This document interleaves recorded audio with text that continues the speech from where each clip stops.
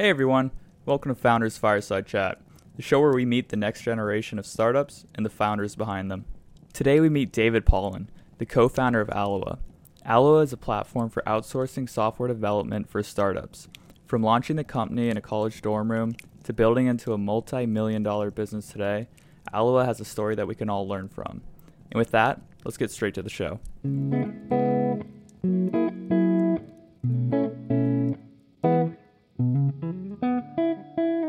Thanks for coming on, David. This is actually our first Founders Fireside Chat, so welcome and congrats.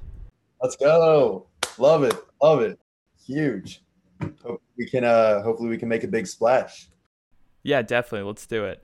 So why don't we start with a little brief background on yourself and a description of Alloa? For sure. So my name's David Paulin. I am 24, graduated from Vanderbilt, and currently living in Chicago. Always kind of had the entrepreneurial bug, and fortunate and happy to have jumped into that journey straight out of college.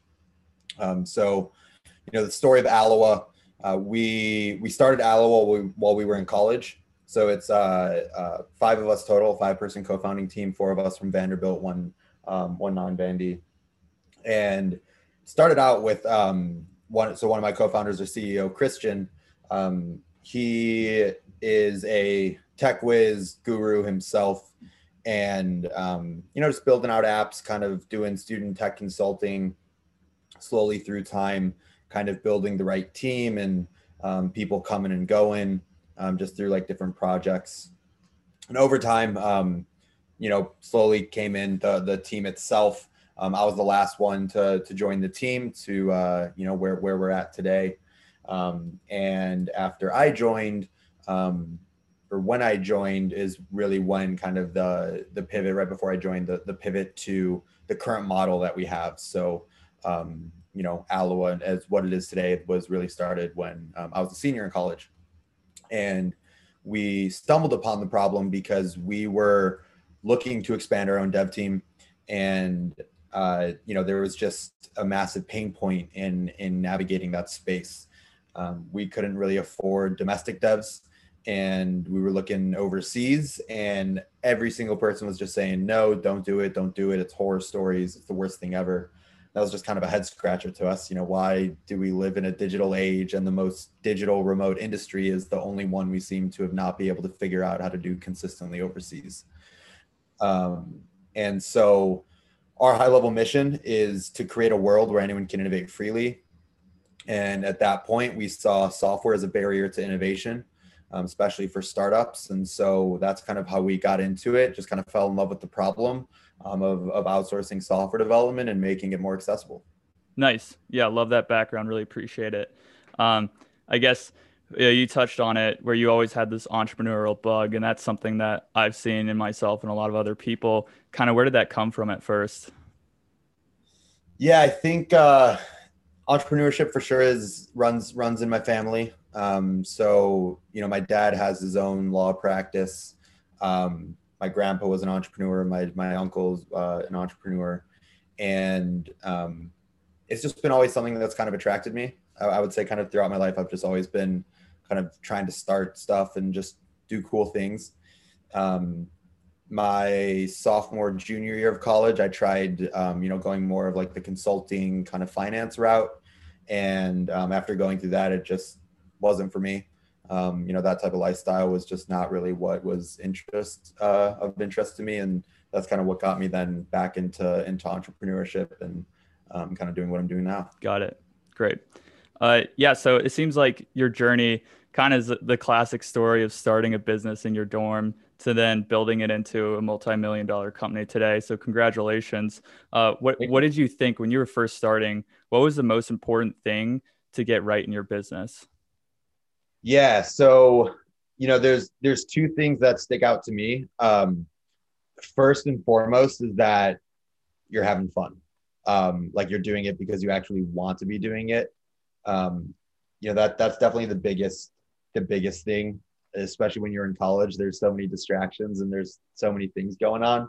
If you're not actually having fun with what you're doing, you're not actually like eager and excited to be doing it, then it's probably not, the best use of your time, and probably not something that you're going to be building in the right manner. So that's definitely the first, is that, we're all having fun during it. The second is definitely, it's a quote by Uri Levine. He's the founder of Waze. And his quote is, fall in love with the problem, not the solution. And I think that's something that's really stuck with me, and something that I think is absolutely instrumental to the success of any company. If you fall in love with the problem itself, then failure no longer serves as a barrier. Right? It's the Thomas Edison kind of paradigm, where he didn't fail 10,000 times. He found 10,000 ways that didn't work. And that's the same thing for starting a company, right? If you're in love with the problem, then any roadblocks and stumbles and pain points that you face, they're not fails. They're simply learning experiences to allow you to iterate, to then get one step closer to the right solution.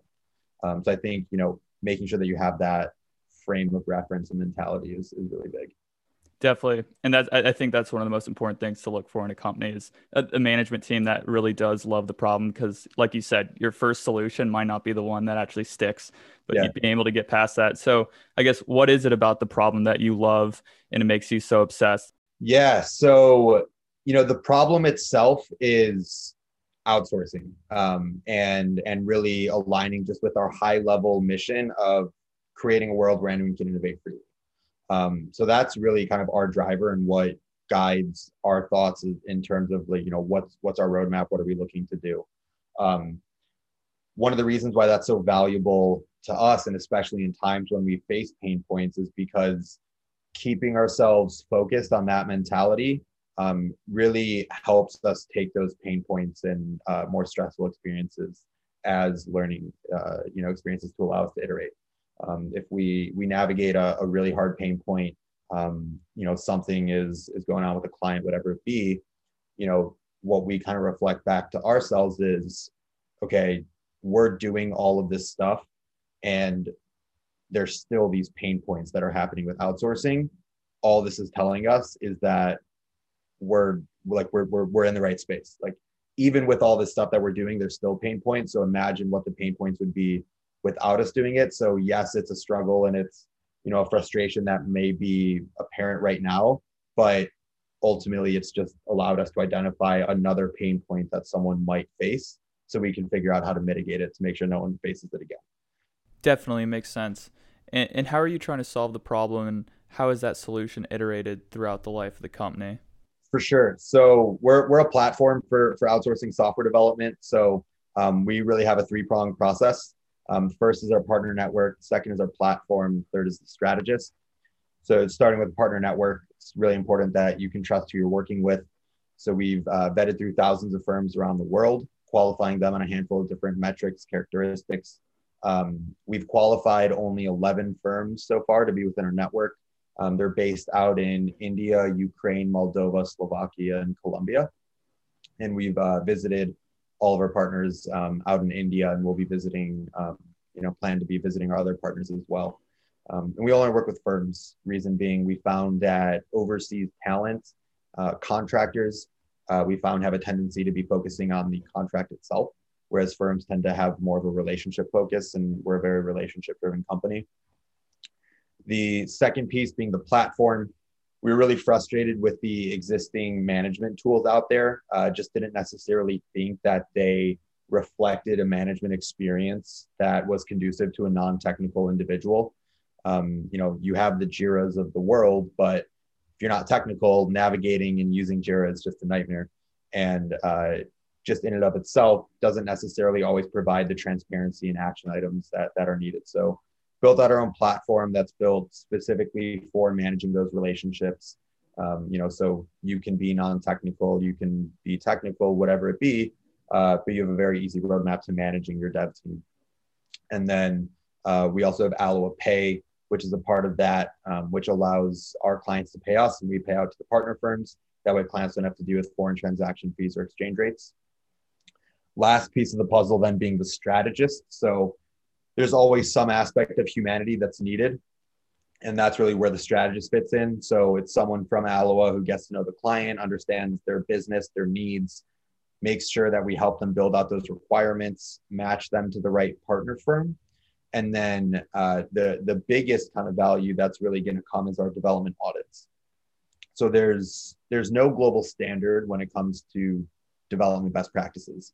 And that's really one of the driving pain points, because software is so variable that you can't really just have one kind of structured process as a one size fits all model. And so, up to 70% of software issues tend to be due to miscommunication and lack of structure, not to the code quality itself. So it's really important that as a software dev experience, you're really adapting to the needs of the client and what their environment is. So before each project begins, we outline dev strategies. It's always our role to be, educating the client and providing as much value as we can. And then every other week, we do an audit on the partner firm just to ensure that they're adhering to those strategies, so we can be preventative rather than reactive. Definitely, that's super helpful. One thing you highlighted that I think is important is you guys value relationships, not only with your partners, but I think with your clients, obviously. And I think that probably takes an ultra heightened focus on customer service. How do you ingrain that in your company culture, and how do you maintain that culture as you start to scale? Yeah, great question. Relationships is everything. And especially when it comes to tech and software development, it's an industry that inherently lacks transparency, because if you aren't technical, you can see code, but that doesn't tell you anything. And so it's really important to be building that strong relationship, and to really be serving the client. Our kind of internal sales philosophy is that we sell to serve. Our clients, our first priority is always to serve them as best we can. Always trying to leave a call with providing the individual with some aspect of value, even if they may not have been a good fit. It's always our role to provide them with value. So maybe we can point them in a better direction, provide them some resource.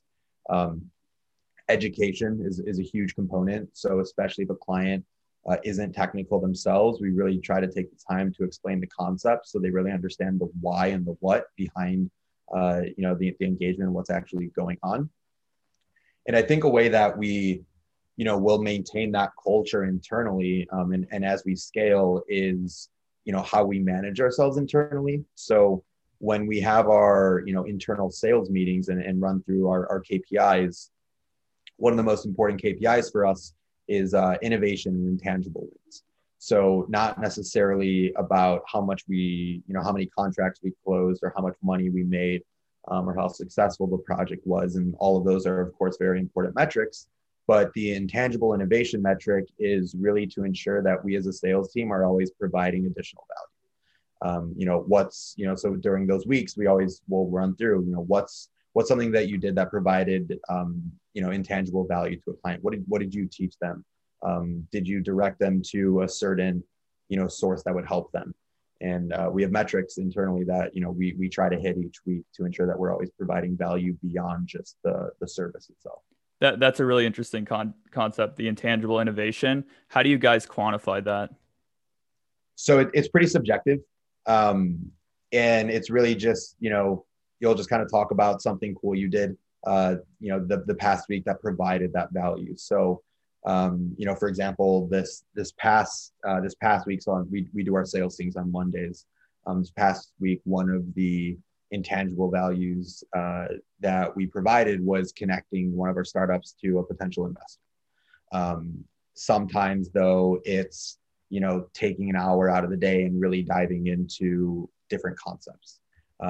Other times it could be, maybe connecting someone to another company that they could possibly partner with and have a really good collaboration out of. So just really trying to take the service that we provide to those clients, and basically saying, okay, as the strategist, what are you doing outside of your typical sales role that's providing additional value? Definitely. And I, as an outsider looking in, I definitely see that with, for example, the testimonials on your site or the free resources that you offer on your website. Mm-hmm. So I definitely hear what you're saying there. It seems like with this culture of, heightened customer service, talent seems to be everything. So how do you attract top talent as an early startup? Yeah. At the beginning, it was all manual, right? So like with vetting our partner firms, just a lot of manual work, and definitely giving, the kudos to, Chris and Brian and Reese for doing a lot of that manual effort. Dawa and I more spearhead the sales side. So it was just a lot of, searching the web, scraping, and finding all the different shops out there. At the very beginning, it's really easy to begin the vetting process of just looking at the website. Does it look like something that we would be proud of? Would we be comfortable handing a website like this over to a client? And if the answer is no, then we wouldn't trust them to do a project for one of our clients. And that process in and of itself, can get rid of like 70% or so of the potential firms we would look through. At this point, we now are starting to get a decent inflow of firms who will start applying to the network. And then we kind of just put them through the vetting process. But, again, we do keep it very strict. So it's definitely a very tough process to pass. In terms of talent, though, more in-house of like, employees and hiring, the big thing for us is passion. We started Aloha in college, so we can't sit here and say, you have to have some experience or whatever it be, because we didn't have experience. We had passion. We're definitely big believers that you can teach a skill, you can't teach passion. So, for us, it's about finding the people who are really aligned with our mission, believe in what we're doing, find value in the service and support that we're providing to others, and are just passionate and obsessed with, what their role would be. So if it's a marketing person, we just want to see that they're obsessed with marketing. They're researching it and doing different marketing stuff on their own time because they just enjoy it. Like they actually have fun. So if you're passionate, you'll have fun, and that'll then just kind of further build a good team dynamic. Yeah, I love that. You can't teach passion. Kind of creates the culture that you're looking for. For sure. Yeah, and I know for this next question, I know it's company specific, but how do you think about, what your next big hire should be? What's the thought process behind that? Yeah, we're likely going to be the next hire is going to be more in the sales side. So bringing on another strategist. So that's kind of the angle right now, to just grow in that capacity and hopefully lighten the load a little bit on myself and Dawe, as we're also looking to spin out a SaaS product. So it's Aloha Pay. We're spinning it out as an entity of itself in the B2B invoicing space. Just we found a lot of value, and it decreased our collection times for invoices by around like 70% and decreased the processing fees we were paying by roughly same percentage. So we had a handful of clients reach out and ask to use it themselves. So we're now kind of putting some effort in that direction too. So sales will be huge to bring someone on in that capacity. We'll likely want to bring on some marketing people too eventually. Interesting. Could you touch a little bit more on the Aloha Pay? How did that solution come about? And a little bit more detail around that. Yeah, definitely. So it came about in a fairly organic way, similar how Aloha itself came to be. We ourselves were facing the pain points of invoicing 2 years ago. It was just taking us a while to collect. Most of our clients were paying via credit card, and so we were eating a lot of fees. And just organizationally speaking, it's just hard to kind of manage of seeing, what's the status of each invoice, when are the next ones going out, kind of that whole gambit. And we looked out into the market to see if there was anything that we liked. There's solutions out there. There's the QuickBooks of the world, but what we really didn't like about that was just the look and feel of the invoice. When you get that email, it feels like an invoice. You put in your payment information, and it's not necessarily a positive experience when you're paying. So we built out Aloha Pay, kind of redefined the design, the look and feel of it, so you have a lot more transparency and organization. Redid the look of an invoice, so it's more of like a one-click pay, as if you're like checking out on Amazon rather than a scary invoice. And then built in some kind of automation features, so automated email sequencings for auto reminders, that way we don't have to be manually finding up recurring invoices. That way, once you put it in once, you're good to go, and it's just kind of on its own. So really just trying to solve our own pain points. We really never intended to get into this space. The reason we did was just because we had a handful of clients reach out asking to use it for their own businesses, for their own clients. And, at that point we thought, okay, this can be providing value to other companies as well. If you can decrease your accounts receivable and decrease your processing fees, you as a company, you're increasing your liquidity, which furthers innovation. And, therefore we thought it aligned with our high level mission. So now we're putting a little bit more effort into it. Yeah, I love that story. I'm excited to see how that evolves. Appreciate it. Kind of switching gears, seems like you guys have experienced a lot of growth early on. How have you guys been able to finance? What's been the approach and what have been some of the lessons learned? Yeah. So thankfully we're bootstrapped. So we haven't taken on any funding, and definitely feel grateful to have gotten to a point where we're able to use our profits to just kind of continue fueling the growth. We were in a nice position, being that we were in college, right? So nothing else to do with our time. So we were like, all right, screw it. Let's research this. Let's work on it. So it was a lot lower of a risk in that, also being a 5-person founding team and having 3 of the team members being technical themselves. We were really able to kind of put together all of the resources and efforts that we needed between us. And therefore didn't necessarily need to take on funding. Mm-hmm. And in the future, how do you think about what the strategy should be? Is there a tipping point where you might need to bring in some outside capital? We don't plan on it. One of the reasons why we're not as interested in it is, it's the saying, if you get an investor, you got a boss now. And to us, we care more about smart growth rather than quick growth. We of course want to grow, but our mission is what's steering us, and our passion lies in the problem, not necessarily the money. And it's really important for us to maintain the integrity of what we're doing as we scale. And scaling too quick can many times harm the integrity of the service itself. So, we'll just kind of keep growing and hopefully organically scaling the team when it makes sense.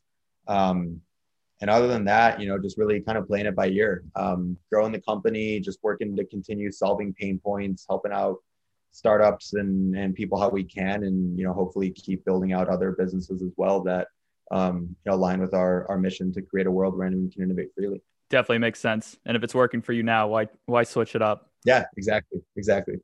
I hear you. Kind of switching gears. So I came across a quote of yours that I really loved. I thought it was impactful and extremely relevant to other entrepreneurs. It was about failure. And you said, fail fast and fail frequent. Yeah. And I love this view that you have and how you embrace failure. Can you kind of walk us through that mindset and maybe how it's helped you guys get past specific moments during your early stages? For sure. Yeah, I mean, startup is all about failure. That's how you learn. That's how you know what doesn't work. And failure really isn't the same definition of failure as most of the world holds it. Failure really just means iteration. You're going to be failing or iterating over and over again, especially when you're starting a company and you don't necessarily have experience in the space. You got to learn somehow, and you just got to talk with people and figure it out and test different strategies. And most of those strategies are going to fail.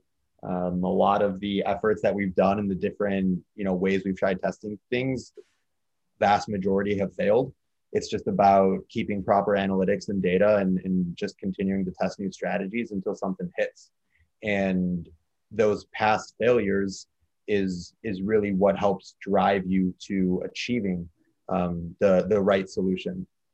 So for us, we log pain points on a daily basis. We're always logging pain points. We have a pain points table that we log them in, and every week we review those pain points just to understand, okay, where are the pain points? What are we feeling? How are things going?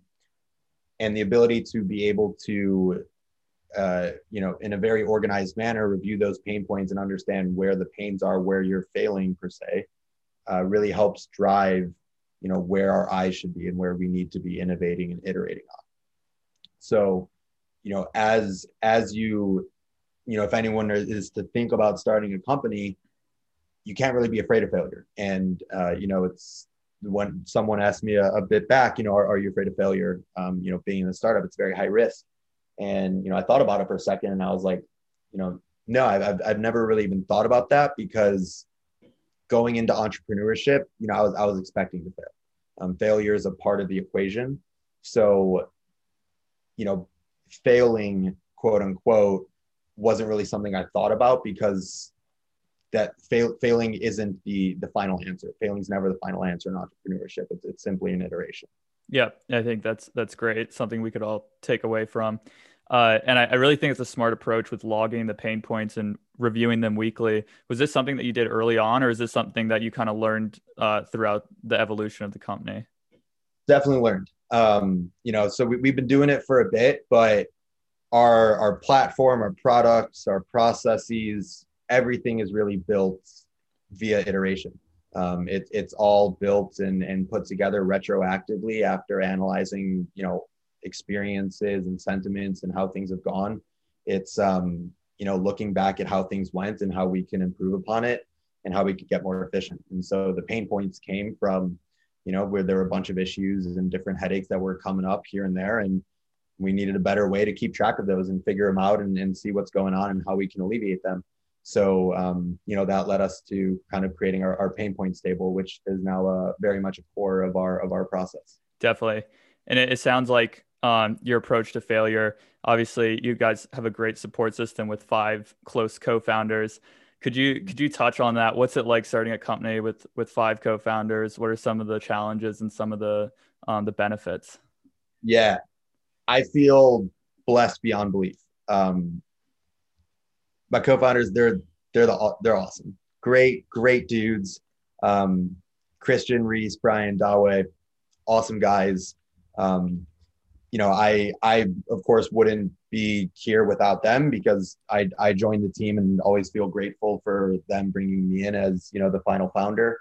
But in looking for a founding team, we get a lot of feedback a lot of times on, 5 people's too many people to start a company.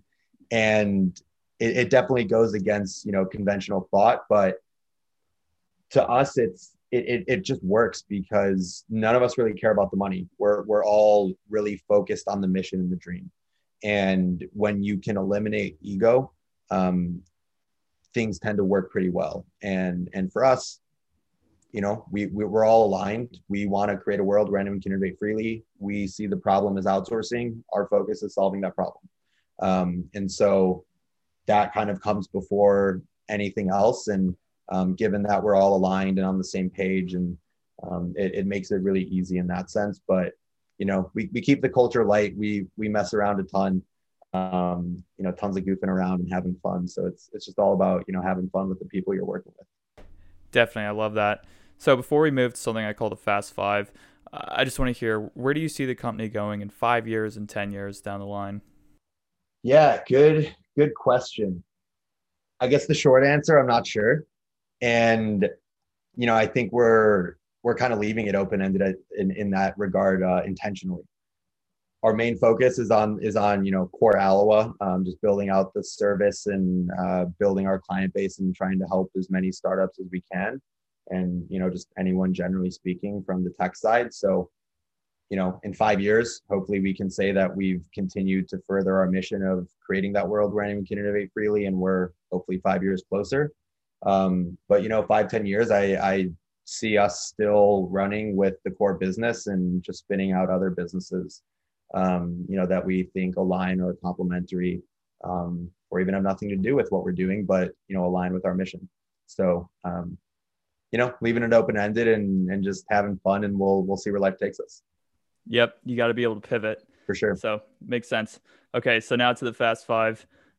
These are standard questions that I'm going to ask every entrepreneur. I think there's a lot of great takeaways that we can take from each specific answer. Sweet. So starting with the first one, what's the most important advice that you could give a fellow entrepreneur? Yeah. Going back to the quote from Uri Levin, fall in love with the problem, not the solution. Hands down, if you fall in love with the solution, it's really easy to get deterred the moment you realize that solution may not work. If you fall in love with the problem, then you're always motivated to continue iterating and taking one step closer to the right solution. What's one tool that you think every entrepreneur should implement in their company? A CRM of any sort. Do it early and get your things organized right away. Details and data pile up. It's really important to make sure you have organized of who you've talked to, what's going on, what your touch points are, when you're going to be reaching back out to them, things like that. What's the most important KPI that you track and why? Yeah, I would say for sales, and I'm more on the sales side, so that's more relevant in my KPIs. Touches is the most important. So basically, how many conversations are you having per week? At the end of the game, entrepreneurship is about grit, right? It's all a numbers game. So it's just about having as many conversations with as many potential buyers as you can. So that I would say is probably the most important. But my favorite and the one that I look forward to is definitely the innovation and intangible ones. Who's another founder that you view as a personal mentor? Yeah, Andy Mack, give him a shout out here. So his company is Daily Vest. They do LinkedIn marketing. We actually were doing working with them, so they were doing some LinkedIn stuff for us, and that's how I first got to know Andy. He's been an entrepreneur, been through the space himself, and through time he's become a good friend and a mentor, and someone I definitely look to for advice and bounce ideas off of. And then last one, pitch your company in one sentence. For sure. Alloa is a platform for outsourcing software development for startups. Love it. Well, that's everything I have. Again, really, really thank you for coming on. This has been awesome to hear your story. I think a lot of other people will love to hear this, but again, really appreciate it. It's been awesome. Absolutely. It was a blast. Appreciate you having me. Thanks for tuning in to today's Fireside Chat. If you like the show, please make sure to subscribe to stay on top of the latest episodes. You can also subscribe to Founders Fireside Chat's newsletter using the link in the description. Thanks again and look forward to taking you along the next Fireside Chat.